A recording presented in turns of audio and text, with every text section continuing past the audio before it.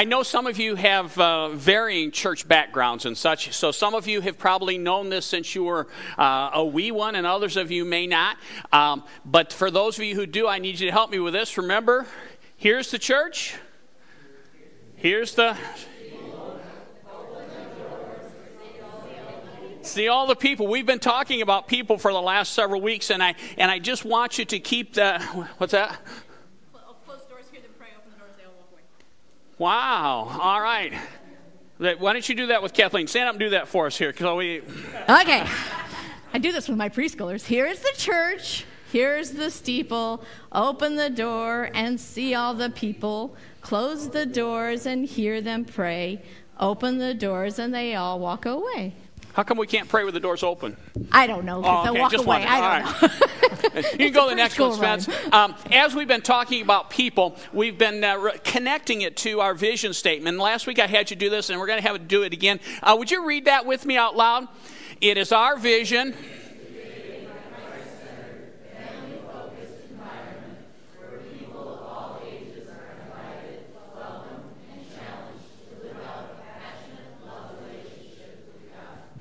That's why we're here, and that's why we do what we do. You can go to the next slide if you would, Spence. And part of that, we've been looking at the ways three elements of the church are interconnected. The people part is where we've been focused, but obviously if you have people, they need places to gather, whether that's home, whether that's at work, whether that's in the church building. You need to have programs, things that give them a reason to be together and allows them to be effective in ministry. But all of those are interconnected, and we need all three of those for us to be at our best.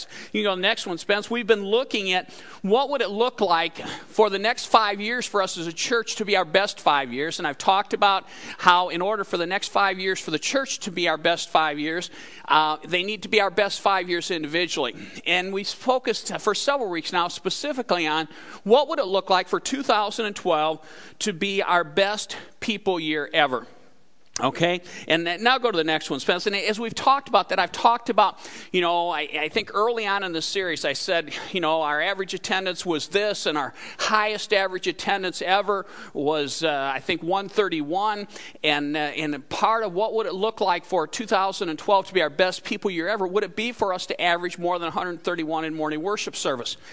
And I just want to emphasize, as I've talked about that, I don't want to give the wrong impression, all right?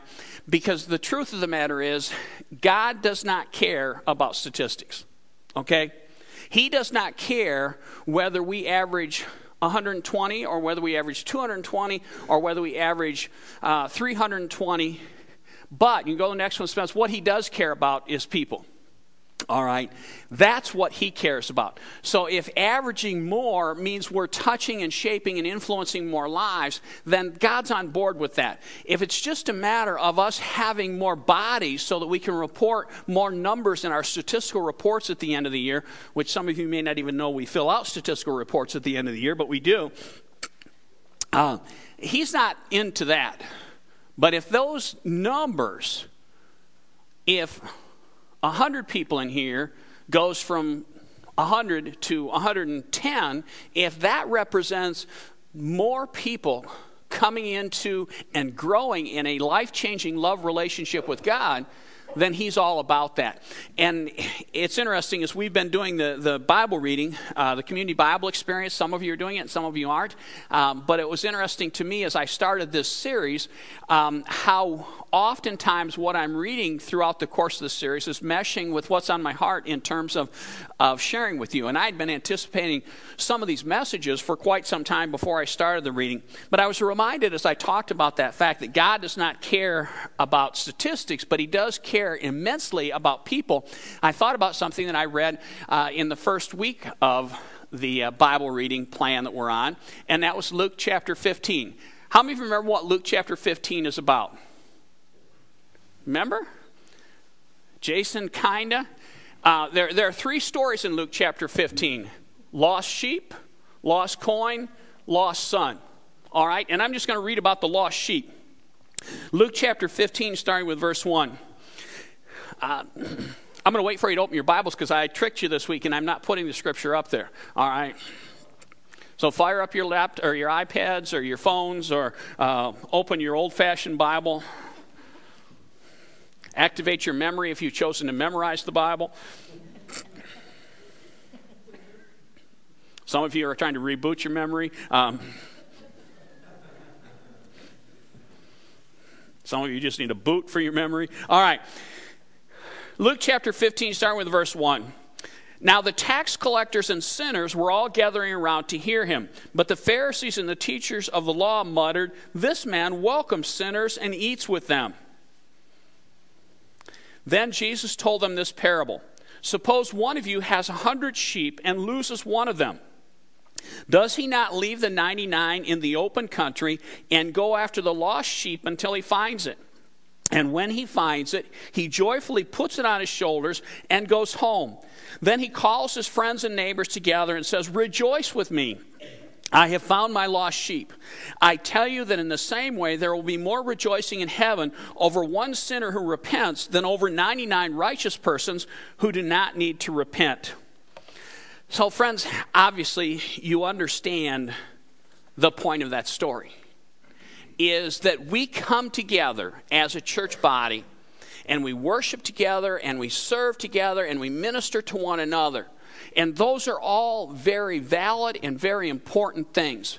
But when we talk about 2012 being our best people year ever, a part of what always needs to be in the back of our mind is remembering that those of us who are in this room and those that we represent who have already entered into a life-changing love relationship with God, those of us who have already been invited and welcomed and feel a part of this church body, those of us who have said, "Yes, Jesus, I want you to be my Lord and Savior. I acknowledge that you died on this cross to pay the penalty for my sin.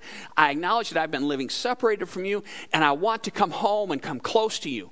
Those of us who are open to the possibility of being challenged to become more and more like Christ in all aspects of our life, like we touched on last week. Those of us who are willing to be like those grilling tools that are set apart for God's purposes, then we need to understand we're the 99, all right? And while we may high-five each other because we're all here every week, had a really good attendance last week, and oh, that's cool. Folks, don't ever lose sight of the fact that we're the 99. And while God's glad you're here, and we're glad you're here, and the statistics may reflect that it's good that you're here, if 2012 is going to be our best people year ever, it is imperative that we never, ever lose sight of the fact that we're the 99. And a part of why we're here is so that we can in turn reach out to others who've not yet been invited, who've not yet known what it is to be welcomed into a body of believers who are striving to live in community and connectivity and support one another. It is imperative that we always keep in the back of our minds that we're the 99. And a part of our best people year ever means we need to be intentional about reaching out to that one sheep. And I will be very candid with you. I think historically over the life of our church, we have been much better about taking care of the 99 than we have been about reaching out to the one. And friends, I will put myself at the top of the list as far as being responsible for that. But if that's going to change, then we need to be mindful of that. Obviously, I speak regularly, not every Sunday, but I'm up here regularly. And it's interesting how it still surprises me sometimes when people listen to what I say. All right? No disrespect toward any of you, but I prepare a sermon, I preach it, and then when somebody comes back to me and wants to take action based on what I said, it's like, really? You're going to do something? A couple weeks ago, when I was talking about this whole people thing, and 2012 being our best people year ever, as I was leaving, somebody said, "Pastor, I really need to meet with you this week." And I thought, well, that's nice. And I said, well, I'm going to be gone. It was the week that I was going to be out of town for the first couple days of the week. And I said, I'll call you when I get back in town. And I'd been back for a day, and I hadn't gotten with them. And they kind of left me a message saying, remember, we were going to get together and do lunch. And I said, okay. And so I called them back. And by this time, I think it was Thursday. And between their schedule and mine, it was clear that lunch wasn't going to happen. And I thought, no big deal. we can put it off to next week. And they said, no, I really need to talk to you this week. And some of you know, oftentimes when people say they really need to talk to me, especially about something that I had to say from the platform, it's not always a good conversation. So they said, lunch wasn't going to work. And they said, well, what are you doing right now? I'm sitting in the office talking to you on the phone. And they said, I'll be right there. Really? They came in and they said, you were talking about 2012 being our best people year ever. And a part of that is going to be more people coming. So, yeah, I do remember saying that. And they said, well, you know how every year, usually in October, we do Friend Day.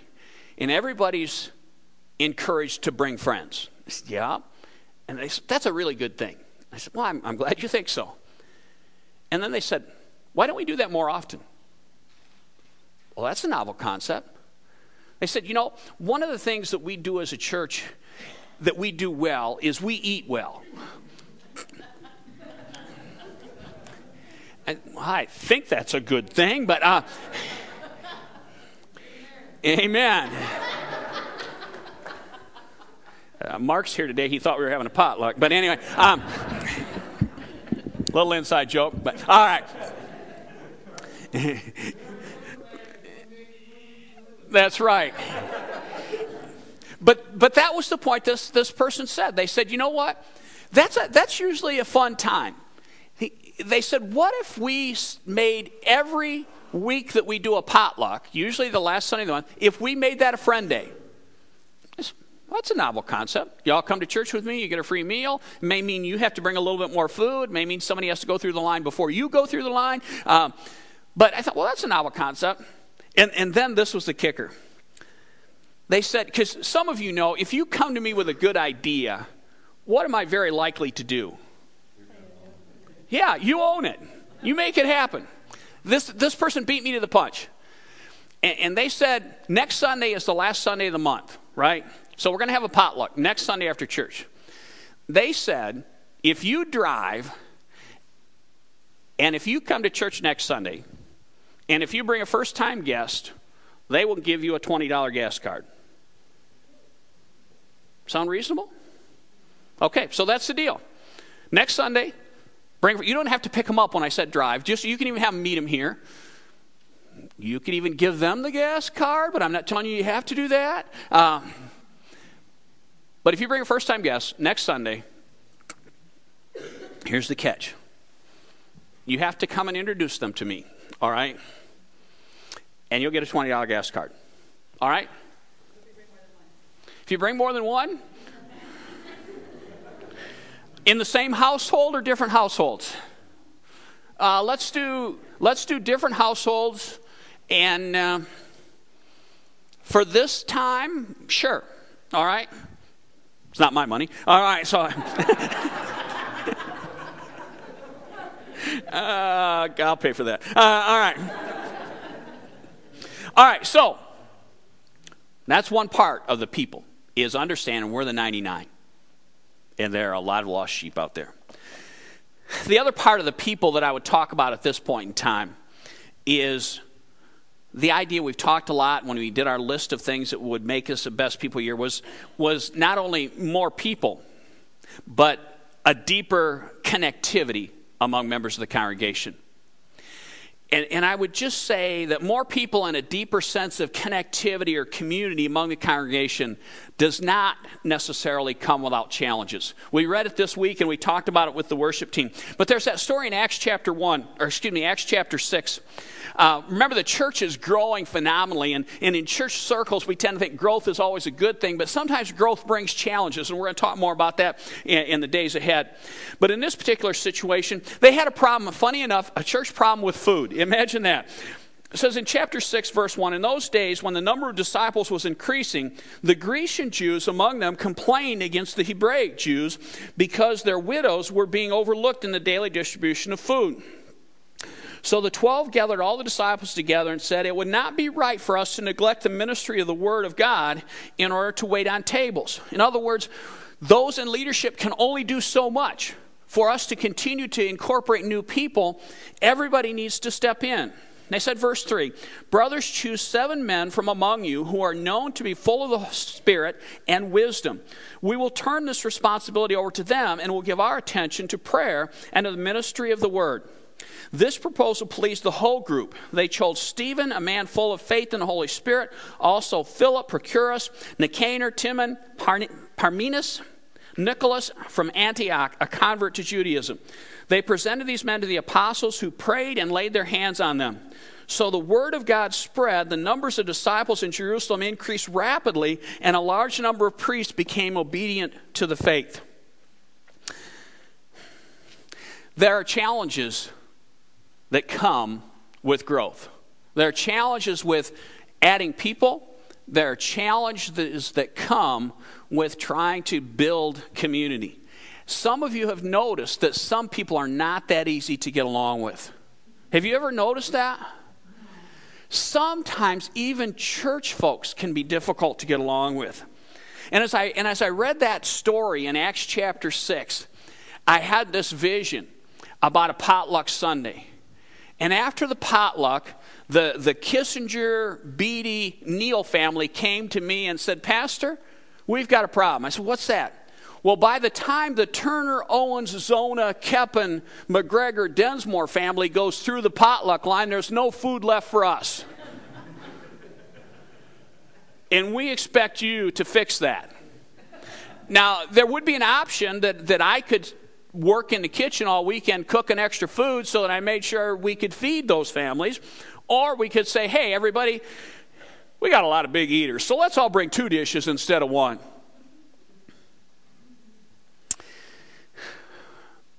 One of the challenges that we have is what I want to focus on. Anybody have a coin in your pocket? If you can, don't dig through your purse, but if you can get to a coin quickly, would you get it out and hold it up like this when you've got it? You can go to that. Yeah, there we go. I've got a quarter. It just works out that way. All right? We're not going to spend a lot of time here. Got it? All right. Now, are you coordinated enough to stay in your seat and flip your coin? All right. Flip your coin and catch it. All right. All right. Would you stand up if you have heads? Okay. Those of you who don't have heads, take your coin and turn it over. Now would you stand up if you have heads? Is there anybody who flipped a coin who's not standing now? Because I want to talk to you because you're crooked, all right? All right, have a seat. Every coin has 2 sides. And I want to talk about the fact that as a church, sometimes our greatest strengths can become a weakness. And a couple of our greatest strengths as a church, and I kind of hinted at this a couple of times, and I almost went there, but I showed incredible self-restraint. A couple of our greatest strengths as a church.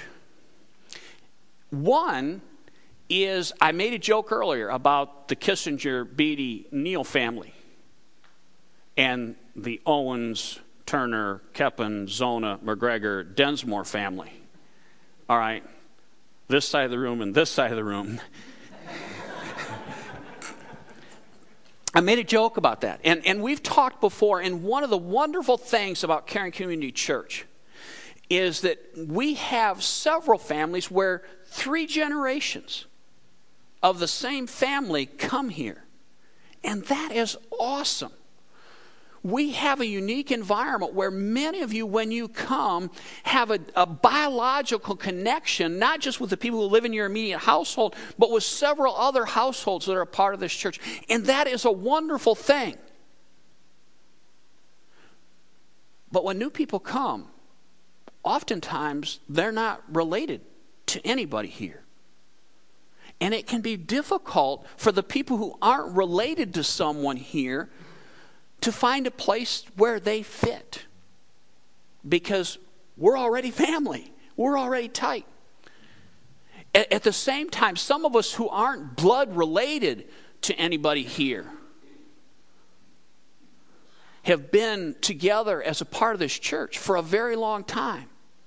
And so we've got this tie that's almost like blood, sometimes maybe even a little thicker than blood. Because we've been through the battles together as a church. We've watched each other's kids. We've wept over losses. And so we have this incredibly tight bond. And many times we really are a caring community. And that is awesome. The other side to that coin is how hard it can be for new people to begin to feel like they're a part of us. So it is imperative that if we're going to focus on building a deeper sense of connectivity and community, that we find ways and we become intentional about making sure that we're crossing those boundaries. I joked about where we sit, and it's not about where we sit. It is about a mindset. Reuben and Kathleen have been very candid at times in explaining as they weren't just non-family members. They were from another planet called New Mexico. All right? And then they went to that unique place, Ann Arbor, which may even be more different than New Mexico. But it was very painful for them at times, because do we fit here or don't we fit here? It may still be painful for them. And I pick on them because of their comfort level and the years they've invested in working through that. The reality is, most new folks, if we don't very quickly find a way to help them feel like they have a part here, a place here, they're not going to stick around. So I just want us, I'm not offering a solution to that, but I am wanting us to be aware of the challenge that we face. The second challenge that I want to talk about is this one. How many of you knew that I came to your house this week? Well, at least those of you that I could see on Google Earth, all right? And I won't tell you what I saw. No, just kidding. But one of the other challenges we face is community is much easier to cultivate in proximity. Some of my closest friends as an adult, and many of my closest friends as kids, were the people that I lived close to. I look at Susie and Ashley. Ashley Payne, by the way, congratulations to Ashley. Ashley got married recently. But we initially met Susie because we lived next door to each other, and we developed an incredible bond in that time. Reuben and Kathleen, when they moved to Albion, lived very close to us, and the relationship that we grew incredibly during that season.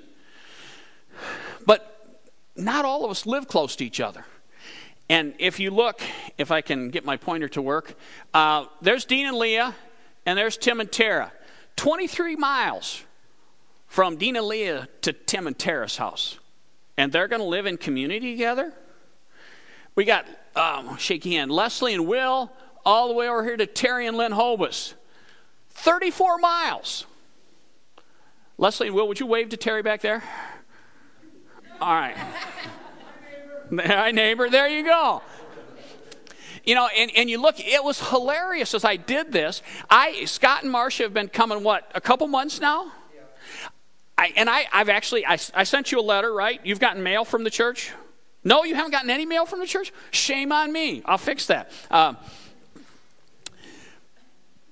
I had no idea how close I lived to Scott and Marcia until I sat down and I did this little exercise.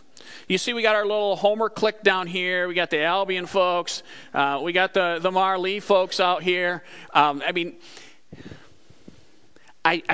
throw that up there to just remind us that for us to have community requires a degree of intentionality. It will not happen unless we think, some of you might be surprised to realize you have somebody who goes to church who lives near you. The other part of it is maybe when we do have those times of fellowship, we do have those potlucks, you think, maybe it would be good for me to sit by somebody who doesn't live next door to me so that I can begin to cultivate a sense of connectivity. Some of you may have noticed from the bulletin, I'm going to do my message in a couple parts, and I'm going to wrap up the first part with this question. You put that up, Spence. Ultimately, who is responsible for developing deeper connectivity within the congregation? Is it up to me? Linda says it is. So Linda says, I'm responsible for developing a greater sense of connectivity, community within our congregation. And you know what? I don't often say this, but Linda is absolutely right. Reuben never says that. You said I never say that. All right.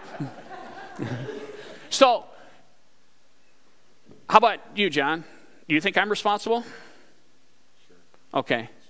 Are you responsible? You are. Say that for me. I'm responsible. You're responsible. Linda, are you responsible? Friends, the reality is every one of us is responsible for us developing a greater sense of community and connectivity. I cannot make it happen. I can love upon you the very best I possibly can. But friends, I can't do that for everybody. And I'm going to miss somebody. I'm not going to be there when somebody needs me. But if every one of us embraces that, then this could be our best people year ever in terms of deeper connectivity and a greater sense of community. For each and every one of us to take responsibility, not just call pastor and let pastor create a program, but to step up ourselves and be there for people. Yes, the ones who live close to me. Yes, the ones I'm related to. But what about somebody else? What about stretching those boundaries?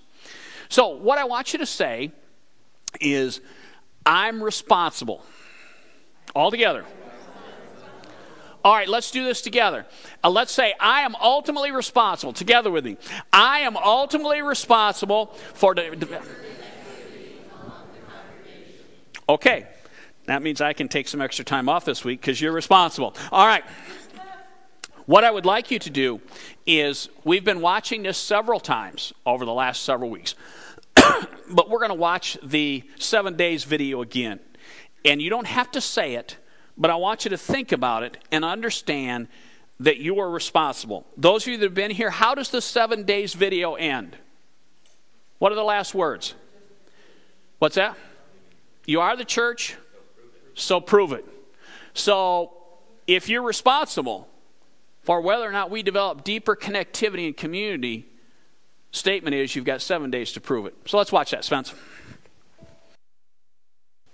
More people and deeper connectivity requires more people and increased commitment. In order for us to see the things addressed and to see the things we've been talking about take place, it's going to require more people stepping up in a multitude of different ways, and it's going to require many of us taking our commitment, not to say you're not committed already, but taking our commitment up a notch. It's going to take us doing the things that we just sang about. Having the audacity to pray, Lord, show me how to love the way that you loved me. It's going to take us having the audacity not just to sing it, but to pray. Lord, break my heart for what breaks yours. Move me to action the way that you've been moved to action. And I know I emphasized this a while back when we were approaching and celebrating our anniversary. But the reality is the church is here today because there were people who said, you know what, I'm going to give sacrificially of my time, talent, and resources in order to see this ministry move forward. The church has continued on for 30 plus years because people have continued to have that kind of commitment. And for us to continue on and become even more, for us to see our next 5 years be our best 5 years, it's going to require that very same thing. I read it quickly, but as I read the story in Acts chapter 6, and again, some of you have read it throughout the course of the week as part of your Bible reading plan, but I just want to go back and re-emphasize partway through that. Remember the situation, they had a problem with the distribution of food, and they said, we need to fix this. We need some people to take on this responsibility of serving food and coordinating that so that those in leadership can focus upon their specific task rather than being sidetracked. But it has always struck me, and some of you have heard me comment before. Okay, remember, they're looking for people to coordinate the potluck, all right?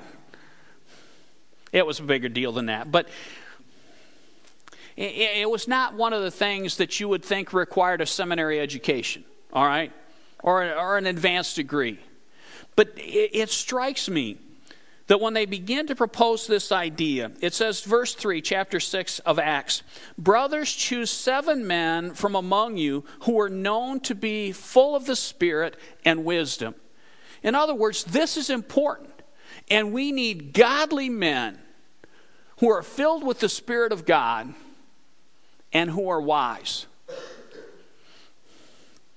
And then it goes on. And it says the proposal pleased the whole group. They chose Stephen, a man full of faith and of the Holy Spirit. And then it lists the others. Now, friends, after this took place, look at what happened. They addressed this. They find godly people to step in and fill servant roles. And it says, in response to that, the word of God spread. The number of disciples in Jerusalem increased rapidly. And a large number of the priests became obedient to faith. In other words, when they began to show that more people in service and that increased commitment to service, God moved and things happened in very special ways. So, and then to me, many of you know the story as it continues on. So now Stephen, remember, one of these men that was picked to wait tables, as they said here. Now Stephen, a man full of grace and power, did great wonders and miraculous signs among the people. And I would just remind us, friends, when it comes to working together to advance the kingdom of God, there is no small or insignificant role. There is no role that gives you permission to say this isn't important so you can just do it half-heartedly. It all is crucial, and everyone has the ability to make a difference. Go to the next one, Spence. The question we've been looking at. What would it look like for 2012 to be our best people year ever? Friends, I'm going to rapid fire go through some things, and this is not going to be a lengthy explanation of each. Many of them will make great sense to you very quickly. However, these are intricately tied to another piece of that triangle I've been showing you. These are connected to the issues of programming, and we'll talk about them some in a couple weeks. But for us, for 2012 to be our best people year ever, one of the things it's going to require is more people involved in serving. Okay? More people involved in serving. A great illustration just today is Pat Conkle knew he wasn't going to be here because of work commitments. So last week, he said, Tony, since you're so shy, I think it would be good for you to stand by the door and greet people as they come in. I was going to have somebody watch to see if anybody left when Tony greeted them, but friends, that was not a program. That was not a plan from the LBA that said, Pat, if you're not going to be here, you got to find a replacement. That was just Pat understanding that it's important for people to be welcomed. And if he wasn't going to be here, then he needed to make sure somebody was willing to do that. Friends, that's the kind of thing that has to happen all across everything that is Caring Community, is for all of us to understand it's imperative that none of us come with a spectator's mindset. None of us come with a space eater approach. I'm just here to take up a seat, to get something for me and go home. No. We're all in this together. Another great illustration, it's down the hall so you can't see it, but I'll tell you about it. Many years ago, after being a part of our church for a number of years, Bill Carr decided he was ready to teach one of our children's classes. And over the course of time, he settled in with the 3rd through 5th graders and really took ownership of that. But because we encouraged him to have somebody else down there with him, over the course of time, he invited Damian Wetzel to help him teach. Then when Bill and Laurie left to go to another church for a while, Damian took over the class. Bill and Laurie come back, so guess who's Damian's helper now? Bill is. Friends, again, that was not an official program, but that was an understanding. And I should say, guess who asked Bill to be his helper? Damian did. Friends, that's the kind of stuff that needs to happen all across the board. More and more and more people involved in doing everything that needs to be done and then some. The next one with regard to the people aspect is more people discovering their God-given gifts, abilities, and passions. Kathleen used the phrase when she was talking about her role in helping to facilitate and lead our worship team, was that's a passion of hers. And friends, there are jobs that just plain need to be done. I will say cleaning toilets is not a passion of mine, all right? If it is yours, I celebrate that, and we would be glad to connect you with the cleaning team, all right? But it needs to be done, and it needs to be done well. But there are things that God has uniquely gifted you to do. That is a belief that we have, that all of us, whether we've unleashed it or not, all of us have spiritual gifting. All of us have talents, and all of us have abilities. All of us have life experiences. All of us have things that we are passionate about. You know, I look at the guys with the wild game dinner. You know, friends, I love the outdoors. I've hunted for years, don't do it much anymore, but I was never passionate about eating it, all right? I ate it because I was taught if you killed it, you had to eat it. So I missed a lot, all right? But that wasn't really why I missed. But anyway, but friends, the guys think that's a great experience. I have to tell you this story, and if this story involves you, I am not picking on you in any way, shape, or form. I had this guy calling me this week, and I always look at caller ID, and it was a 734, which I knew was over on the east side of the state. This guy called me every day this week, leaving messages, and I'd call him back, and he didn't have an answering machine, so we played, every day I'd come into the office and there would be at least one call, if not more, from this guy. If he listens to this on the internet, I'm incredibly embarrassed and I apologize to Sydney. All right? But he kept calling me. And finally he left me his cell number, so I called and left a message on his cell number and he called me back. He was calling because he wanted to know when the wild game dinner was. Okay? I have no idea who this guy is. Ed Zona works on that side of the state. I thought maybe Ed coordinates, maybe it was Ed. Ed says, I don't know who that guy is. So we finally connect, and I said, March 9th, 6:30, bring a dish to pass. And I said, I got to ask. I said, how'd you know about this? He said, well, I've got a friend who lives in Albany. I said, oh, really? Does he come to our church? No. Has he come to the wild game dinner? No. I just thought I would come to visit my friend and come to the wild game dinner. So, I still don't understand. How do you know about our wild game dinner? I was playing euchre in a bar with someone who said they went to your church, and they talked about the wild game dinner last year and how great it was, and I thought, I want to go to that.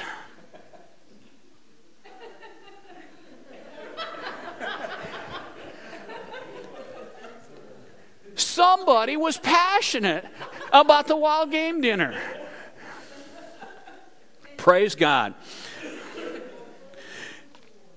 More people discovering their God-given gifts, talents, and abilities. All right, so friends, please understand that for us to be the best people you're ever, we all got to be on board with that. And that is a programming thing, but it's a mindset. What I'm listing for you now is also a prayer diagram as far as the stuff you can pray for our church. The next thing, more people discovering, developing, and using their leadership skills. Friends, those people who were recruited to wait tables were leaders. And friends, we need servants, but we need leaders. We need people who will step up and say, not only will I do this, but I will train somebody to do it with me so that when I'm not able to do it, they will do it in my place. Friends, that has to happen. I will be very candid. That's one of my weaknesses. I love to do ministry. I'm not as good about saying, do ministry with me so you can do it when I can't do it. But that has to happen. More and more people discovering, developing, and using their leadership gifts of skills and abilities. The bottom line is, you can go to the next one, Spence. What has to happen for this to be our best people year ever, and next year to be better than that, and next year to be better than that, is we need disciples, which are people who are growing and following Christ. We need disciples who are making disciples, but it can't stop there. I think we've done that part well. We have disciples who've made disciples, but then those disciples have to make more disciples. I think sometimes where we drop the ball is that third generation. First generation, yeah, I'm all for it. Second generation, yeah, if you want to tag along, we're good. But equipping you to the point that you can in turn equip someone else, who then in turn can equip someone else. Friends, that's what has to happen. Go to the next one. What would it look like for our next 5 years to be our best people years ever? And go to the next one, Spence. Is It's smaller print, but it's all those things we just talked about, plus one other thing. Somewhere, if our next 5 years are going to be our best 5 years ever, in addition, we have been blessed over the history of our church with volunteers who give their blood, sweat, tears, time, talent, treasure, year after year after year, to help this ministry be all that it can be. But friends, the reality is, most of us are just getting busier and busier and busier and busier, not just with church stuff, but with the stuff of life.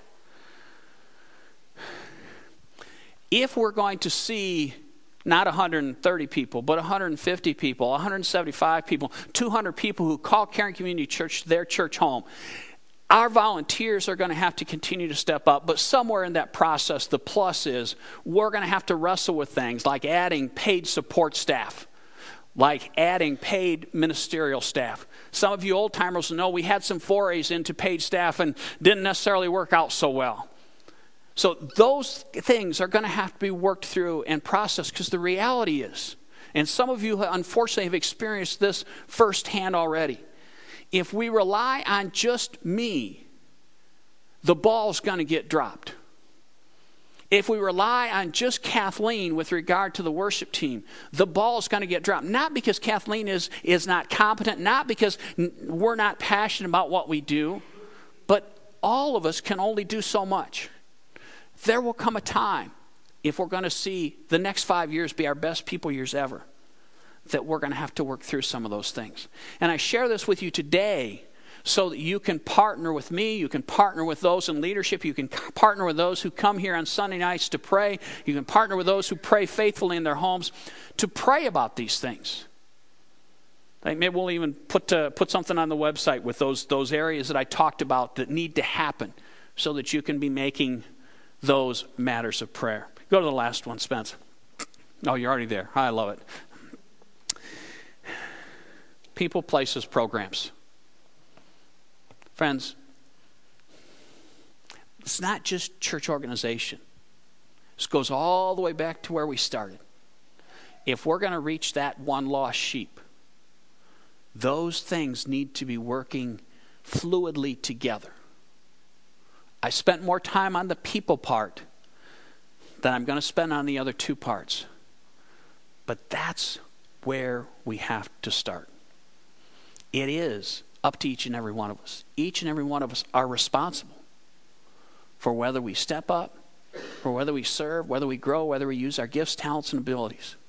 We all have to pull together in this. Would you pray with me? As the worship team makes their way up here, and as you think about people, places, and programs, as you think about where you're at and where you're in a position to step up and engage, as you begin to wrestle with what your gifts, talents, and abilities are, as you begin to think, am I the kind of person who's going to sit at the euchre table and invite someone from miles away to come and experience what I experienced at our church? Am I going to invite my next door neighbor who really irritates me to come and meet the Jesus who changed my life? Because Jesus died on the cross for them. Am I going to step out of my comfort level and teach? Am I going to step out of my comfort level and lead? Am I going to make difficult decisions so that my life is something that I can invite people to imitate? As you think about those things, as you pray about those things, understand as we sing this song, Touching Heaven and Changing Earth, that is the calling on each and every one of us. Each and every one of us are called to touch heaven so that God can work through us to change earth.